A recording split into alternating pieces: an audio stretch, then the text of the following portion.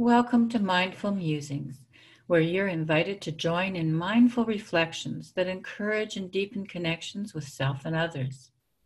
Help build a culture of caring, create a life of purpose, and face challenging transitions in an atmosphere of unity. And we are doing a pick from a new deck of cards that we're trying out. They're the healing cards. A Daily Practice for Maintaining Spiritual Balance by Caroline Myss and Peter Occhiogrosso.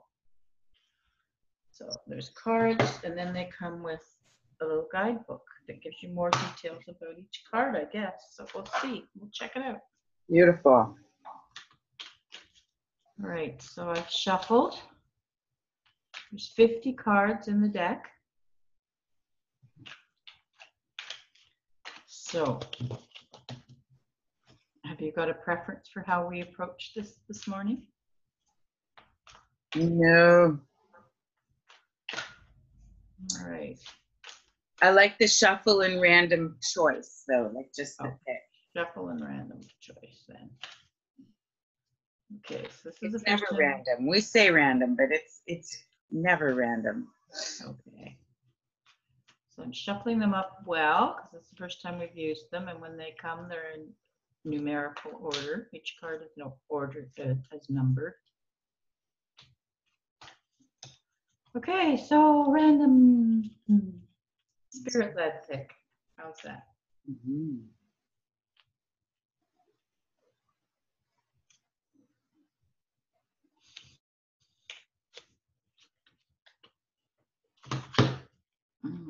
So it says, here, this is the card. Mm-hmm. You read that? No. Okay. It says, the divine dwells within you and desires that you heal. And on the other side, it says, are you fully aware of that presence? Call upon the power of the divine to awaken its healing force within you. Be grateful for this miracle. Mm. And the picture is of a lady holding a seashell up to her ear. Right. In the ocean. Beautiful. And then it's card number 23. So we'll look up in the little book and see what it says about card number 23.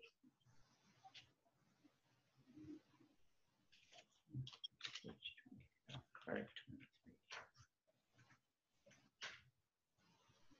23 is the same as 22, which is the same explanation. So card number 22 says, wellness is our natural state, disease is an imposter.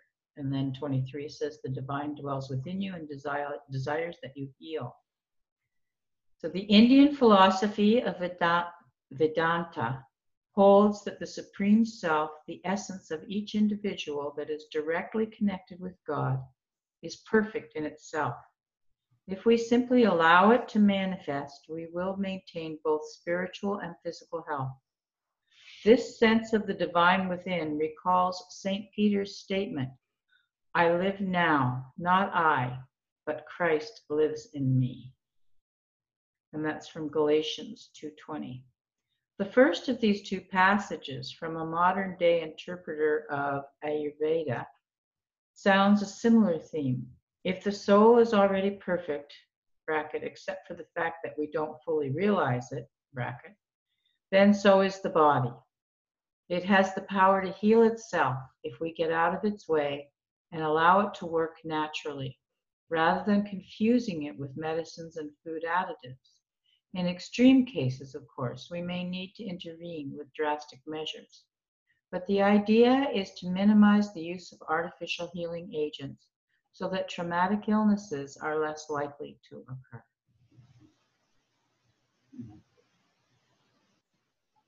And then there's some references here. One to a Jacqueline Young, The Healing Path, The Practical Guide to Holistic Traditions of China, India, Tibet, and Japan. These are references you can go to for more information. And Bree, Maya Tiawari, The Path of Practice, a woman's book of healing with food, breath, and sound. So there we go. The divine dwells within you and desires that you heal. It almost inspires me to look for card number 22, doesn't it? Mm-hmm. It doesn't almost inspire me, it inspires me. So I'm just going to whip through here and see if I can find card number 22 for us, the predecessor to this one. Although I'm sure does the book have any other reference to number 22? No, it's linked with 23, so they have the same reference, Mm-hmm.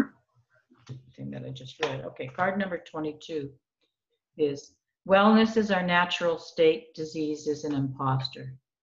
Memories, okay, you turn it over. Memories are clever imposters, making it appear that an experience or relationship cannot be healed. If you believe that, how can you heal your body or protect your health? Replace imposters with a higher truth.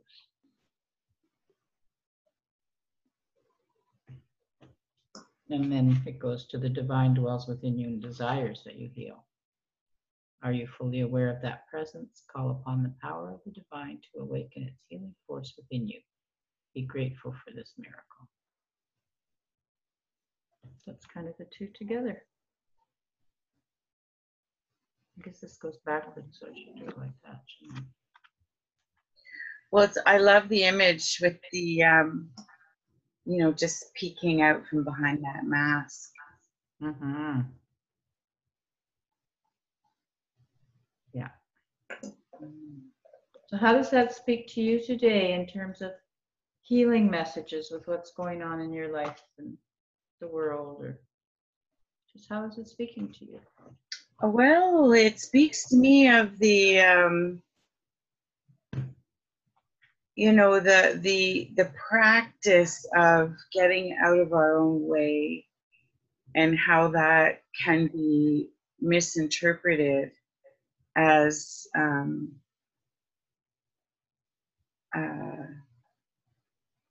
having no interest or being flighty, or if there's issues that are going on and you're not worried and focused and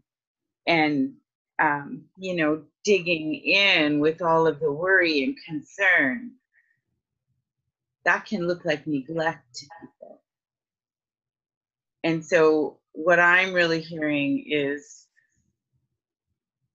we must get to that state of mind to get out of the worry, to not let that root in our awareness.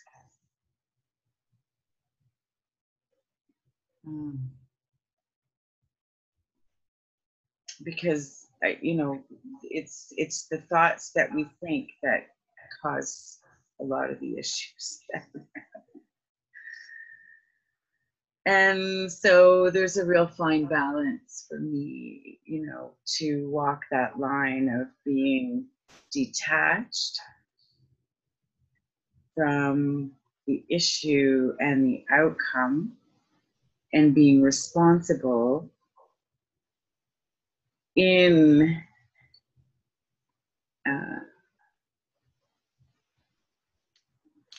this idea that there's a divine power that's beyond our perception, and that if we can rest and relax into that idea that we are held and cared for and perfect as we are, it's a helpful state. It's not easy. It's not easy to be in that detached place when the expectation is for you to worry.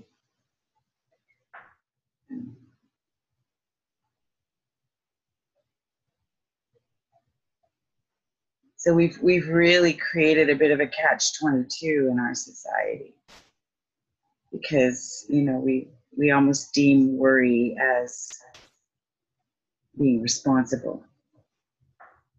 If I'm worried, then that means I'm doing what I should be doing. But that's wrong. Worry is the imposter.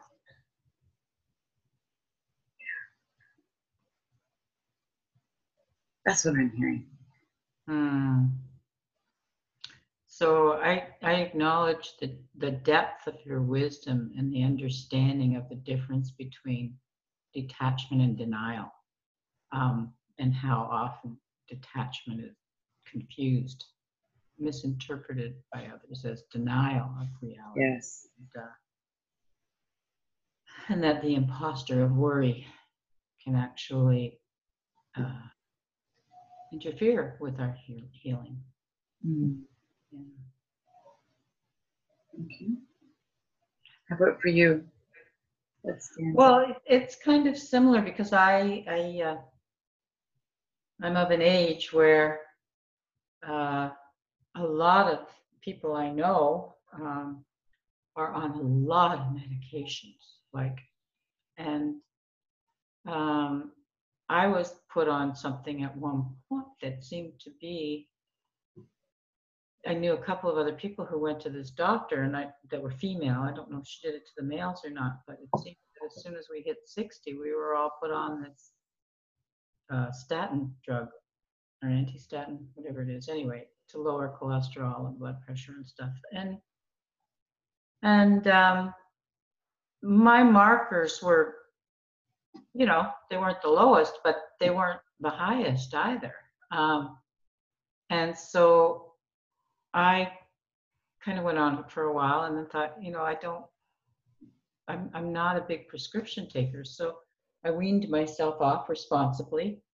And then when I went back for a checkup about 2 years later, she asked me about them, and I said, well, I kind of withdrawn. And she told me she wouldn't be my doctor if I didn't stay on them. So much for having the power to be responsible for your own health. I've since moved from there, and so I have weaned off of them, but I'm fine. Like I watch my diet. I've do it in different ways, and I'm not having to worry about all the side effects of that particular medication. Sometimes I think the side effects are worse than the cure, or the potentials. So I don't know. I think that we've really created under the guise of healing medicines. I see people taking all sorts of stuff and buying all sorts of stuff that, it's advertised well, it's in pretty bottles, it's marketed to appeal to our fears and vulnerabilities. And people have no idea what they're taking. I mean, I watched one documentary where these capsules, and I can't remember the name of the brand, so I can't get into trouble there, but they were capsules that people were buying that were supposedly healthy things, health food type medicine, natural type medicine. And actually, they were coming out of streets of somewhere in India, and or China, people were just scraping up the dust off the streets and putting them into the capsules, and the dust was actually radiated. Ooh. Like it was coming from a really polluted place. And this is how some people were making their living, was, making these capsules that were then put in bottles and marketed in North America to people who were buying all this health food crap. So again, we have this attitude towards, you can buy your way out of anything. And that's being responsible. So I really think that there are lessons and healings of a different sort Like we're so focused on the physical health, maintaining this physical that houses the soul on this part of our journey, as if that's it, which is, I think, a very short-sighted. And I think of our friend John Cavlin, and as he went through the brain tumor experience and how he processed the different states of being within himself, and then came to peace, and with the idea that he knew he was going to die, and the acceptance and the curiosity with which, and trust and faith with which he faced the prospect of his death in the last phases. Yeah. Yes. So, because, accepting that it was part of the soul's journey, not all of the soul's journey. So, it's like if the soul knows when it's in the womb that it's going to come out into this world, I mean, just think of the fear that would be there if we faced birth the same way we face death. Mm-hmm. Passage from one phase to another of the soul's journey. So, yeah. So that's how it's speaking to me, is that wellness is not just of the physical, that we're never meant to be physically here forever. Yeah. So that wellness does actually include the acceptance of this being part of the soul's journey, and that there's only one way out of here for the next part of the journey. The same as a baby can't stay in the womb forever. The soul cannot stay in the physical forever. Yeah, I really appreciate the mindfulness and I think the perception to really see that it's not just our physical health that matters. And you're right, we've really leaned hard toward the physical and denied almost completely the emotional, spiritual essence of who we are, the soul's body. Yeah, so it gives me pause to really think and consider that. So, thank you.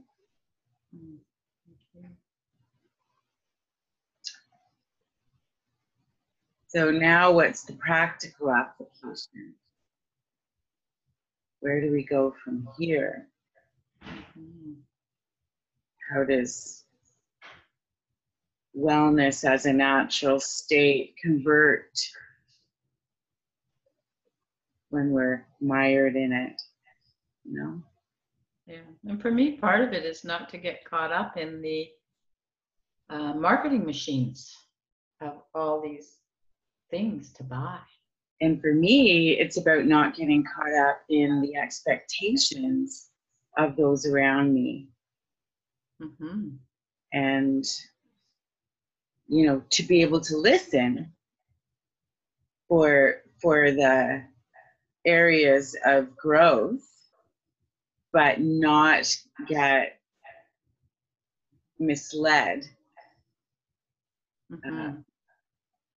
with unnecessary attachments to things. Mm-hmm. Yeah.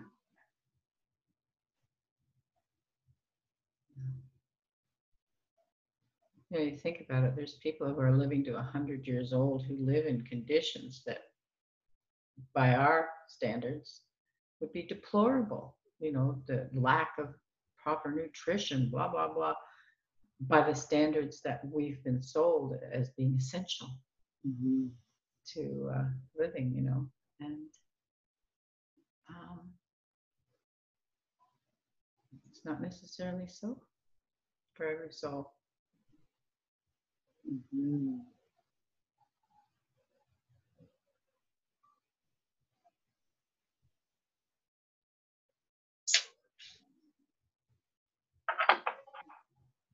Well, thank you for that. That was a bit of a different twist on daily inspiration. Yeah. Thank you. Thank you for being open to trying something new today. Mhm, you're welcome.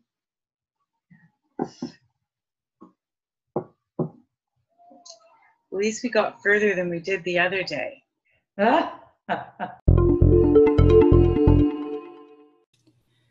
Thank you for joining us in Mindful Musings today. We always welcome courteous and respectful feedback in the comments section below. And if you enjoyed spending time with us, please remember to like, share, and subscribe. And if you're interested in joining us online, click the link to visit our site, synergyetc.ca.